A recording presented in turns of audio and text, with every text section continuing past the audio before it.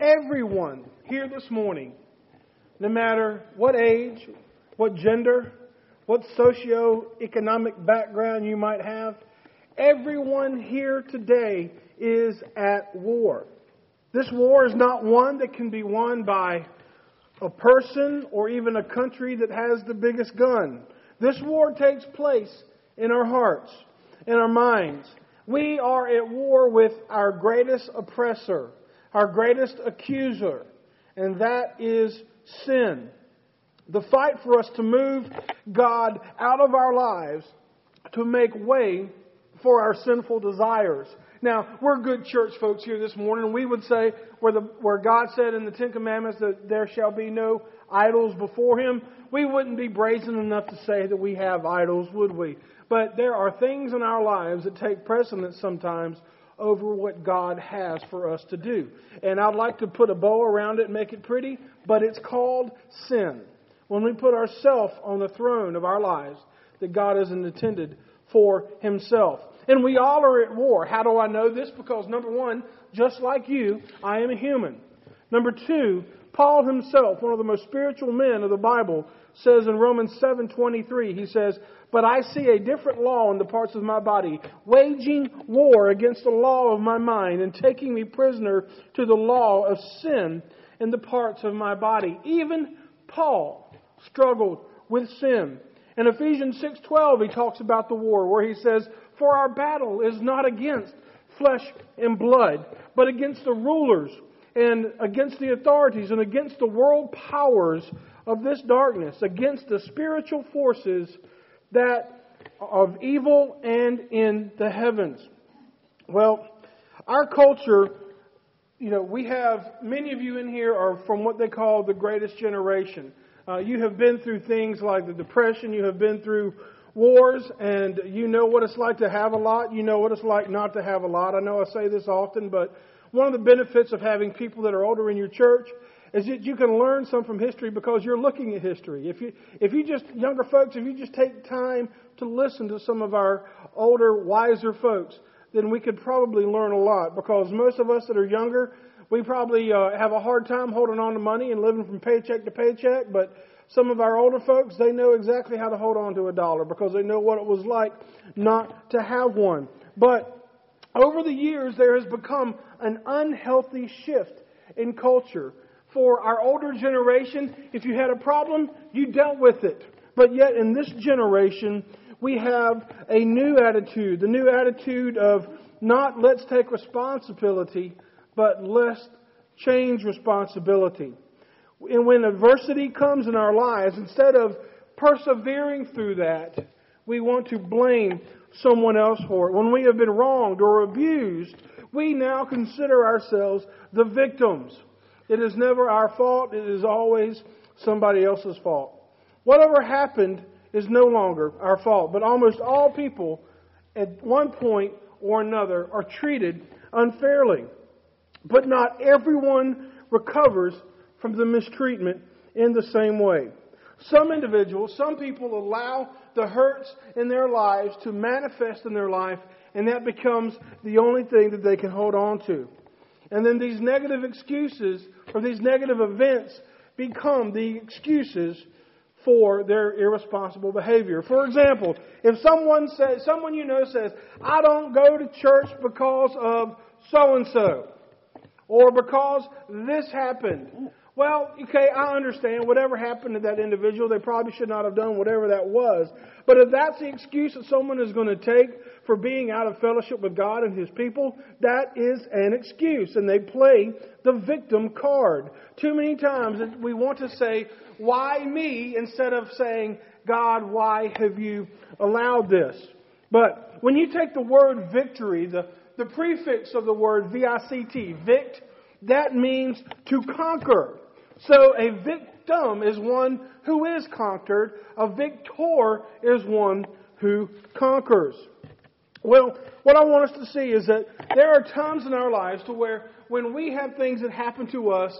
Now, I know that when you do a message like this, there are some of you in here, or if someone's listening by way of our internet broadcast or whatever we do, that there's going to be people in here that say, "Preacher, you don't understand my life. You don't understand what's happened to me."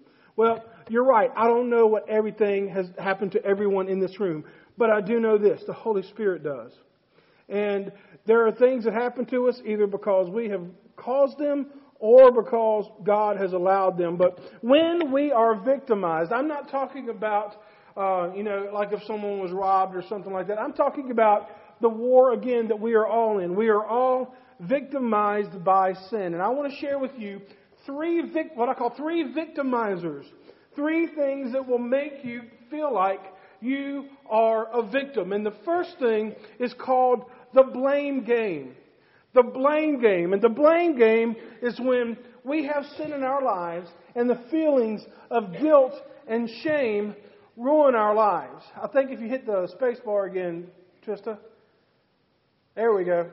The blame game is the first one. Is that we always want to blame either ourselves or others for what has happened in our lives. That's only natural. Something happens to our life. Whose fault is it? Who can I pin this on? Well, the second thing we see is not only the blame game, but the approval trap. The approval trap is a sense or an obligation that everyone wants you to be a certain way. Listen, I'm a nice guy, and one of my biggest strengths is that I have a big heart for people. Some of you in here are just like that. You ever heard the term, your greatest strength is also your greatest weakness? Think about that in your lives. Some of your strengths, some of you might be able to be very vocal about, and tell people what you think. But yet at the same time, that might be a weakness. For me, I have a strong heart. And sometimes with having a strong heart, I lead by the heart. And sometimes that causes hurt to happen. But you know what? We all have got strengths. We've all got weaknesses. And from a side note, we've been talking about it Sunday night, about the body of Christ out of the book of Ephesians. And that's what makes the church so beautiful. My strengths are not your strengths. But yet when we come together, we can be unstoppable. Because we are the body of Christ. Amen? Okay, a few of us believe it. We are the body of Christ. Amen? Thank you. Well, with the approval trap is that we become so self-focused. It's not about us as a body, but me as an individual. What can I do to earn somebody else's approval? Maybe we call it peer pressure. Maybe we call it trying to fit in. Maybe we call, when you're in that situation where God is telling you not to act some way, not to do some certain action, but you just want to be like everybody else. Who wants to be like everybody else? Of course we all do. We don't really want to stick out. We want to be friends with everybody, do we not? But folks, if we are friends with this world, we are an enemy of God. And if we are a friend of God, we are an enemy of this world. We cannot make everybody happy all the time. And you cannot make yourself happy all the time. The world is filled with happiness. It's filled with sorrow. And the thing is that when things happen in our life, we can do one of a few things. We can laugh about it. We can cry about it. But it doesn't change the fact that it's happened. And at the end of the day, we have to trust God. But yet we want to blame other people for the sin that we carry in our lives. Or maybe we want to blame the fact that we want to fit in with everybody. We're trying to seek everybody's approval. And the third victimizer we see is the performance trap.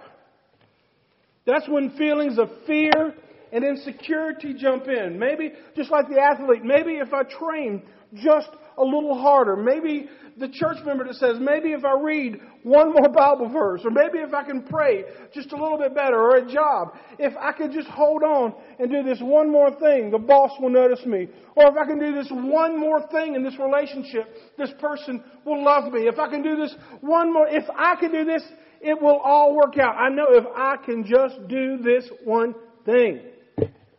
What's the problem with that? It's the one word. It's called, it's a letter. I. When we try to say that I can do this, we are shutting out God from the process. And if you want to learn more about these traps, there's a book called Search for Significance by Robert S. McGee, and it goes into great details of these and more. It's a phenomenal book and a phenomenal study, and I cannot recommend it highly enough. But having a victim mentality holds the victim back. It prevents them from making progress. Think about this. If we play the victim card and we feel like that we are being taken advantage of, we retreat into our own little prison. I think we call that a pity party. You know, the pity party where that's the worst kind of party to have because no one shows up and there's no food. Okay? And hey, listen. Let's be honest. Let's be totally honest, church. We all have had pity parties at one time or another. Maybe some of you are in the middle of one right now. Woohoo! Have fun! But hopefully you're going to get through that, because we can only play the victim card so long until when we, this sin, I just cannot handle this sin. You know what? You're right. You can't. But God can. But the problem is that the church, as individuals, we are not taking our sin seriously. If we have things in our lives, we say, well, it was my upbringing. Well, it was because this friend did this. Well, it was because my friends I hang around did that. And it's all everybody else's fault. Folks, no one makes you and I sin. It is our choice to do so. Whether you are lost, whether you are saved, when we sin, it is a choice that we make. But John teaches us a secret. The secret to victory over sin is found in 1 John 1, chapter 1, verse 7, where it says that we must walk in the light. And he spends the rest of his letter fleshing that out. And we see that what does it look like to walk in the light? How can I no longer be a victim to sin and taste victory? Well, we see in 1 John chapter 2, verses 1 through 2, that sin does not have to be our master.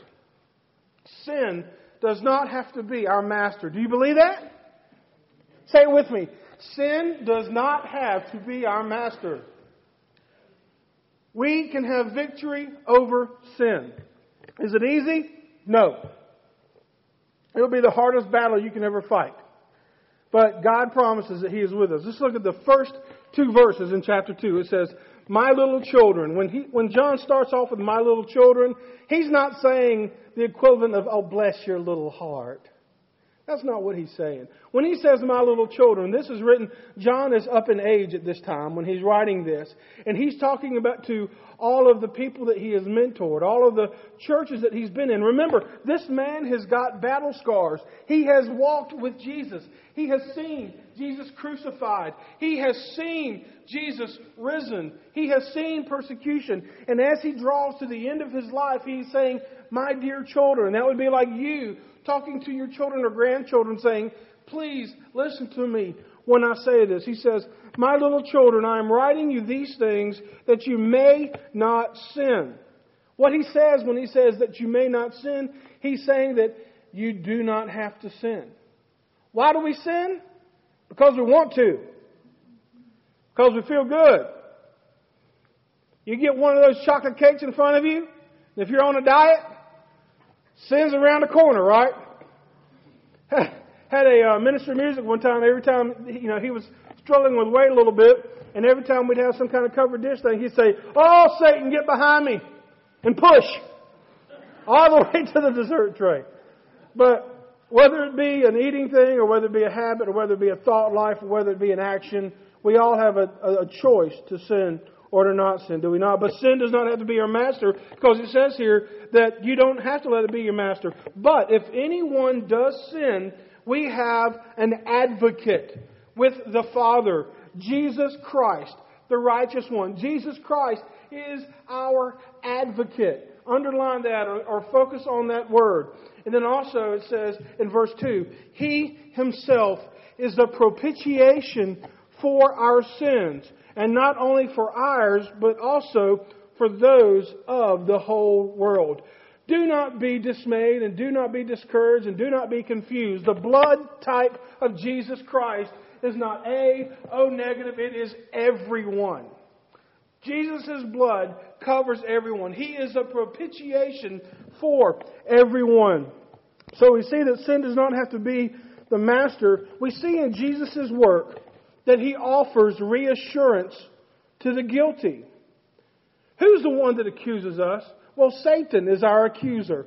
Satan is our accuser. You can see in Revelations 12:10 where it blatantly says that if God is not the author of confusion. Listen, if you are being beat down and told, listen, every time I get up in this pulpit, you might think, oh man, it's just like angels are right behind me pushing me, right? No. When I get into a church or when I get into settings where I have to speak before people, Satan always tries to remind me of why I'm not worthy to be here. He might do that with you in church. There are people that will not go to church because they do not like the feeling of knowing that they are being accused. It might come out in a different excuse, but the bottom line is that Satan is our accuser. But praise God, Jesus is our advocate. Jesus is our defender. When Satan says, you are lousy, you are a sinner, you are worthless, and you are a fake, and you can't do anything. When he looks at you with that pointed little finger and he accuses you, Jesus steps up in the court and says, I'm taking that blame. You can accuse, but this one is mine. By Him being our advocate, He advocates for us to the Father. It doesn't mean that we are perfect, but when Judgment Day comes, He is going to say, I represent this man. He is to go free. That's the advocate. Well, what paid the price? His blood did, because He was the propitiation. God is a loving God, but yet He takes sin seriously because He is a holy God. And by propitiation, it means that Jesus Christ took that penalty. Woo! Does that get you excited? I hope you have not lost the excitement in your faith to know that you were lost as a ball in tall weeds and going to hell, and Jesus' blood was shed for you so that you can be free, that when you deserve hell, He says, no, He's with me. She's with me. Because I am their advocate. He is your advocate today. And He is your propitiation. He paid the price. You do not have to sin, because I want you to be reassured that Jesus is your advocate, that He is your propitiation. And by Him being the propitiation, Jesus' death satisfied not only the requirement of sin, but the removal of sin. The Bible says that when our sin and God coexist and we confess it, God says He chooses to remember it no more. Now, here's the rub with that. That doesn't mean that when we confess our sin, God goes, oh, He just gets, a little bit of amnesia there. He just doesn't forget about it. It says He chooses to remember the sin no more. So that means, sinner, and I'm talking to myself, when we sin, we can be forgiven. God chooses not to remember that sin, so should you. You are not that same person anymore than when you confessed. You are not that same person from the time that you received Christ. You are different, and quit going back to that, because God says, I'm choosing not to remember it, so you need to do the same thing. Don't play the victim card. Move on. Why? Because Jesus gives us that reassurance. We sin because we choose to, and we choose to be a victim, even though Jesus Christ has given us the victory. But now, that's only for those that are Christians. For the lost, they sin because they do not know any better. They do not have the light. And so we must tell those that are lost in the darkness how to find light, how to find Jesus Christ. To say, you are no longer... You look at people that obviously reject the Lord and don't know the Lord, and you say, how can they do that? They're walking in darkness, and they are lost. And we need to go find them, take them by the hand, and bring them to our Master.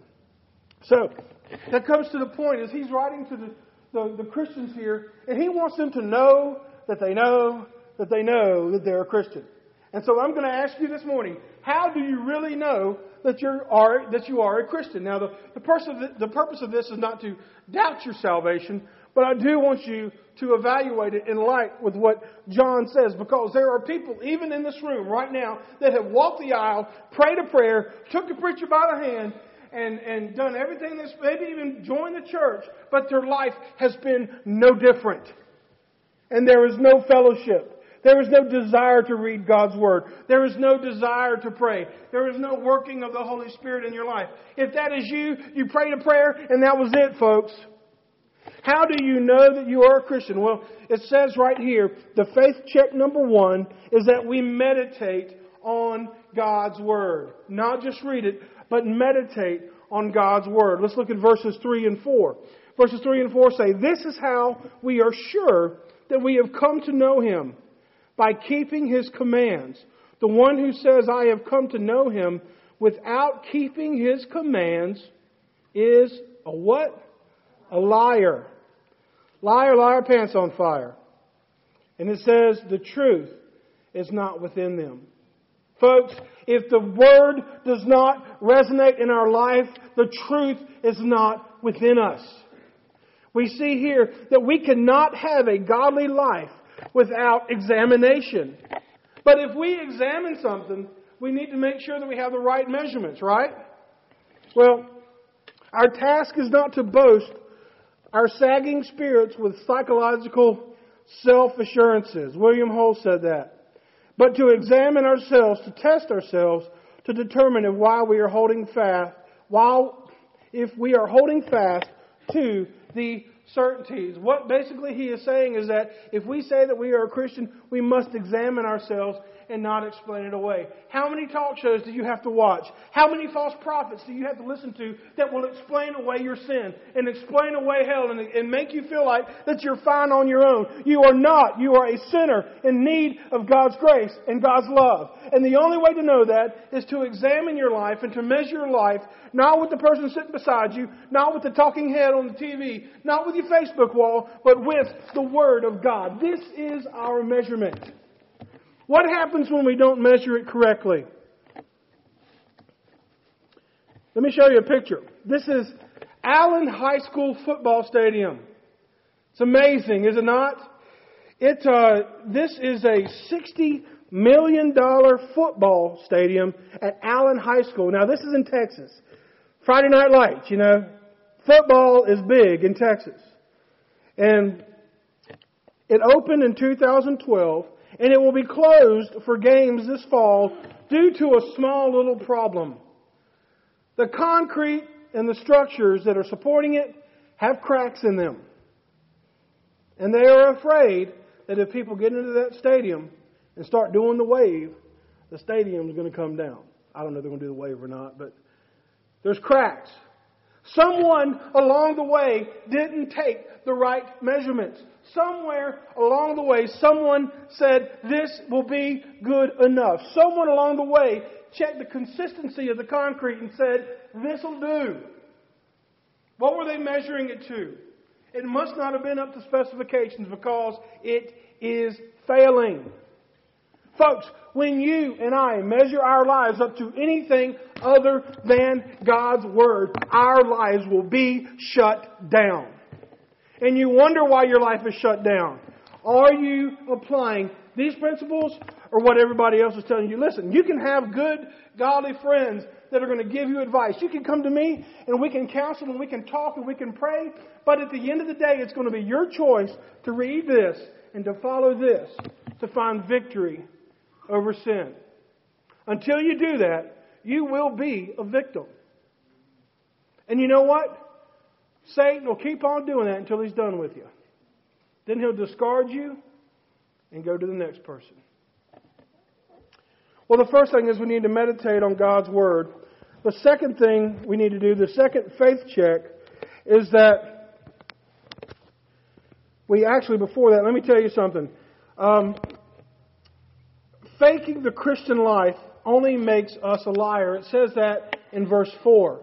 It's kind of like there was a dog in the yard. Little Billy was looking down in the yard. They had the neighbor had a big collie dog. Have you heard this story?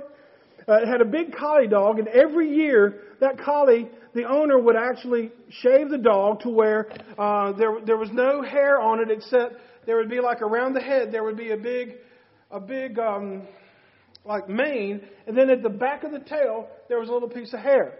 Well, little Billy was outside one day, and he saw that collie, and he said, "Lion in the yard, lion in the yard. There's a lion in the yard." Well, little Billy's dad scolded him and said, "Boy, what I tell you about lying, if I punished you before for lying, I'll be glad to do it again. Now go upstairs to your room for 30 minutes and talk to God and see what He says about it." And so, well, the boy came back down after about 30 minutes, and the father asked him, said, "Son, do you feel God has sufficiently forgiven you?" And little Billy said, "Uh-huh. In fact, God talked to me." Well, Dad said, "Well, let me hear it. What did God tell you?" And little Billy said, "God told me at first he thought I was a lion as well." Well, he wasn't lying. That is an old Jerry Clower joke. He probably told it a lot better than I did. But the fact is that sometimes we try to agree, kind of make God come to our understanding of what truth is. But if we try to make God understand our truth, that is a lie. When we let sin ruin our lives, we are liars. And so we have to have God's Word in our life. But what are the top 5 excuses you think for not reading the Bible? Well, here's a few of them. Number 1, it's going to take too much time and effort. You ever watch the show Gold Rush? Well, basically, it's a reality show about these guys that are trying to dig for gold. They dig everywhere they can, in the jungle, in Alaska, you name it, they're going to dig. What keeps them digging? Episode after episode, they think they hit pay dirt, and they never find it. What keeps them digging? They eventually find gold. You might not feel like it's worth the effort to really jump in and study the Bible. If you don't, you will never find the gold that God has for you in your life. If your spiritual walk is based off of what I tell you once a week, you're in trouble. You've got to find it for yourselves. You've got to take the effort. Think about your relationships with your families and your best friends. What kind of relationship are you going to have if you never work on it? We've got to work on our relationship with the Lord. The second thing is, I've read it before and all I got were a list of people's names. Well, I would say if you read that and you see where it says so-and-so begat so-and-so and it goes on like that, keep reading. Because if you keep reading, you'll find stories about David. You'll find stories about Goliath, about Rahab. You will see everything from, it will make you blush. It'll make these modern day, what do you call them? Not soap operas. It makes them look pale in comparison to what you find in the Bible. The Bible is a beautiful book of how God deals with His people. Also, you might say, I don't have anywhere to start. Well, probably the best place to start is somewhere. You can start at Genesis. I tell people that are new in the faith to start in the book of John and turn right. And keep going. And when you get to Revelation, skip over that because it's really going to mess with you. Get some footing, and then we'll and then we'll tackle that. But folks, how do you start? Ask a friend to hold you accountable. Look on the internet and find a Bible reading plan. Download an app for your phone or your tablet that has Bible reading plans on it. There's so many opportunities to do that. Also, you might say, well, I'd read the Bible, but it's boring. You ever heard that one?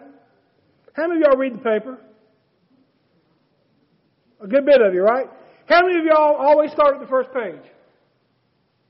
A few of you. How many of y'all don't start at the first page? You got a section that you go to, okay? Most of the time, older folks, they look for obituaries. They find out who died. Make sure my name's not in there. Did I know so-and-so?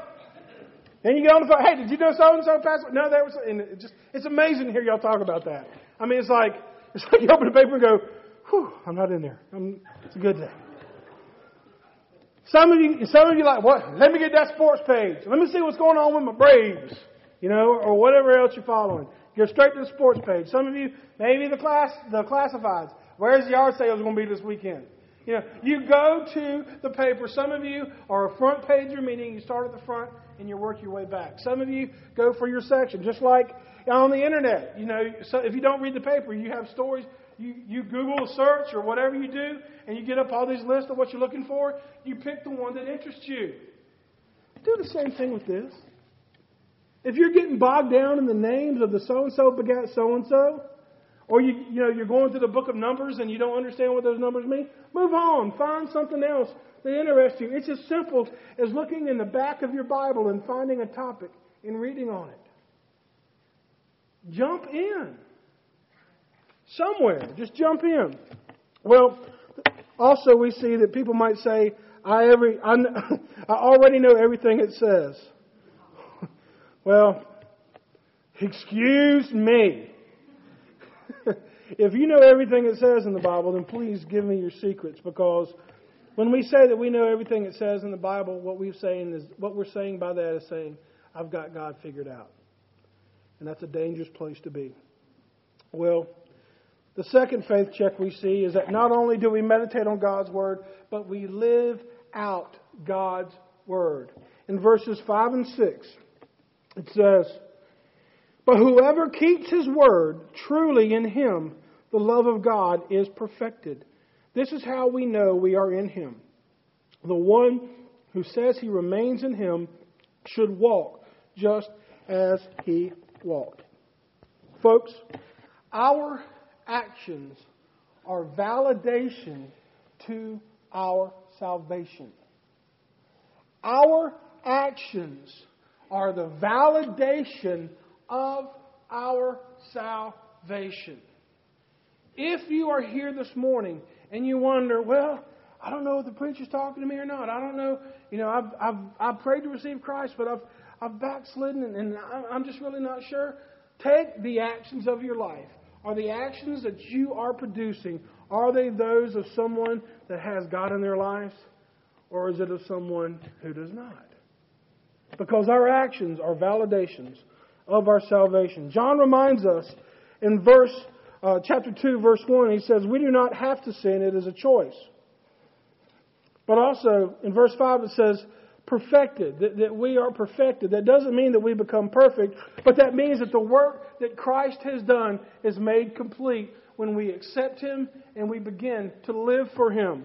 But the word I also love in here is remain, and I believe we talked a little bit about this last week, but remain means to dwell, to live with. I was telling our Sunday school class this morning that, what if you had to move someone into your house, maybe a parent or someone that was needy, and you put them into a room. Maybe you add a room to your house, and you put them in that room, but you never go to see them.